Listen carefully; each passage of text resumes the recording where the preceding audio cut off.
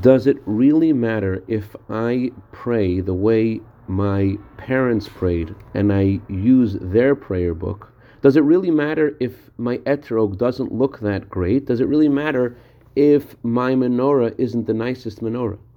Good morning. When God told the Jewish people to build a home for him in the desert, he also created a unique species of animals called tachash that has a unique multicolored hide. That animal has since become extinct as its purpose was just for the tabernacle.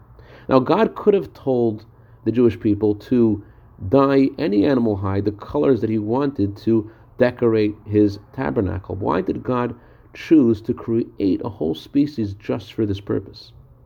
And the answer is God wanted to give each of us a message of how we are to approach our Jewishness and our observance of his commandments.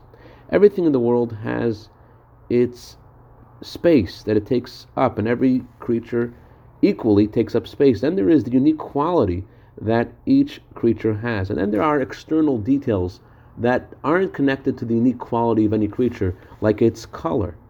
In a similar way, a mitzvah has three components. There is the action of the mitzvah, there is the intent you have in doing that mitzvah, and that's unique to you, the way you think about God when you perform that mitzvah.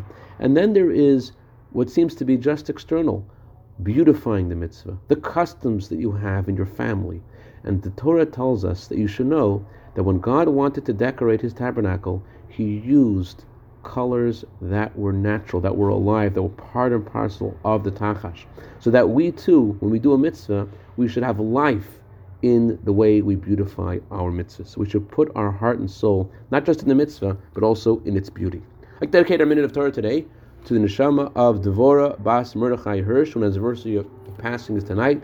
May her neshama have an aliyah. Also to Jeffrey Silverman's Elter Baba, Babi Dori, may her neshama have an aliyah.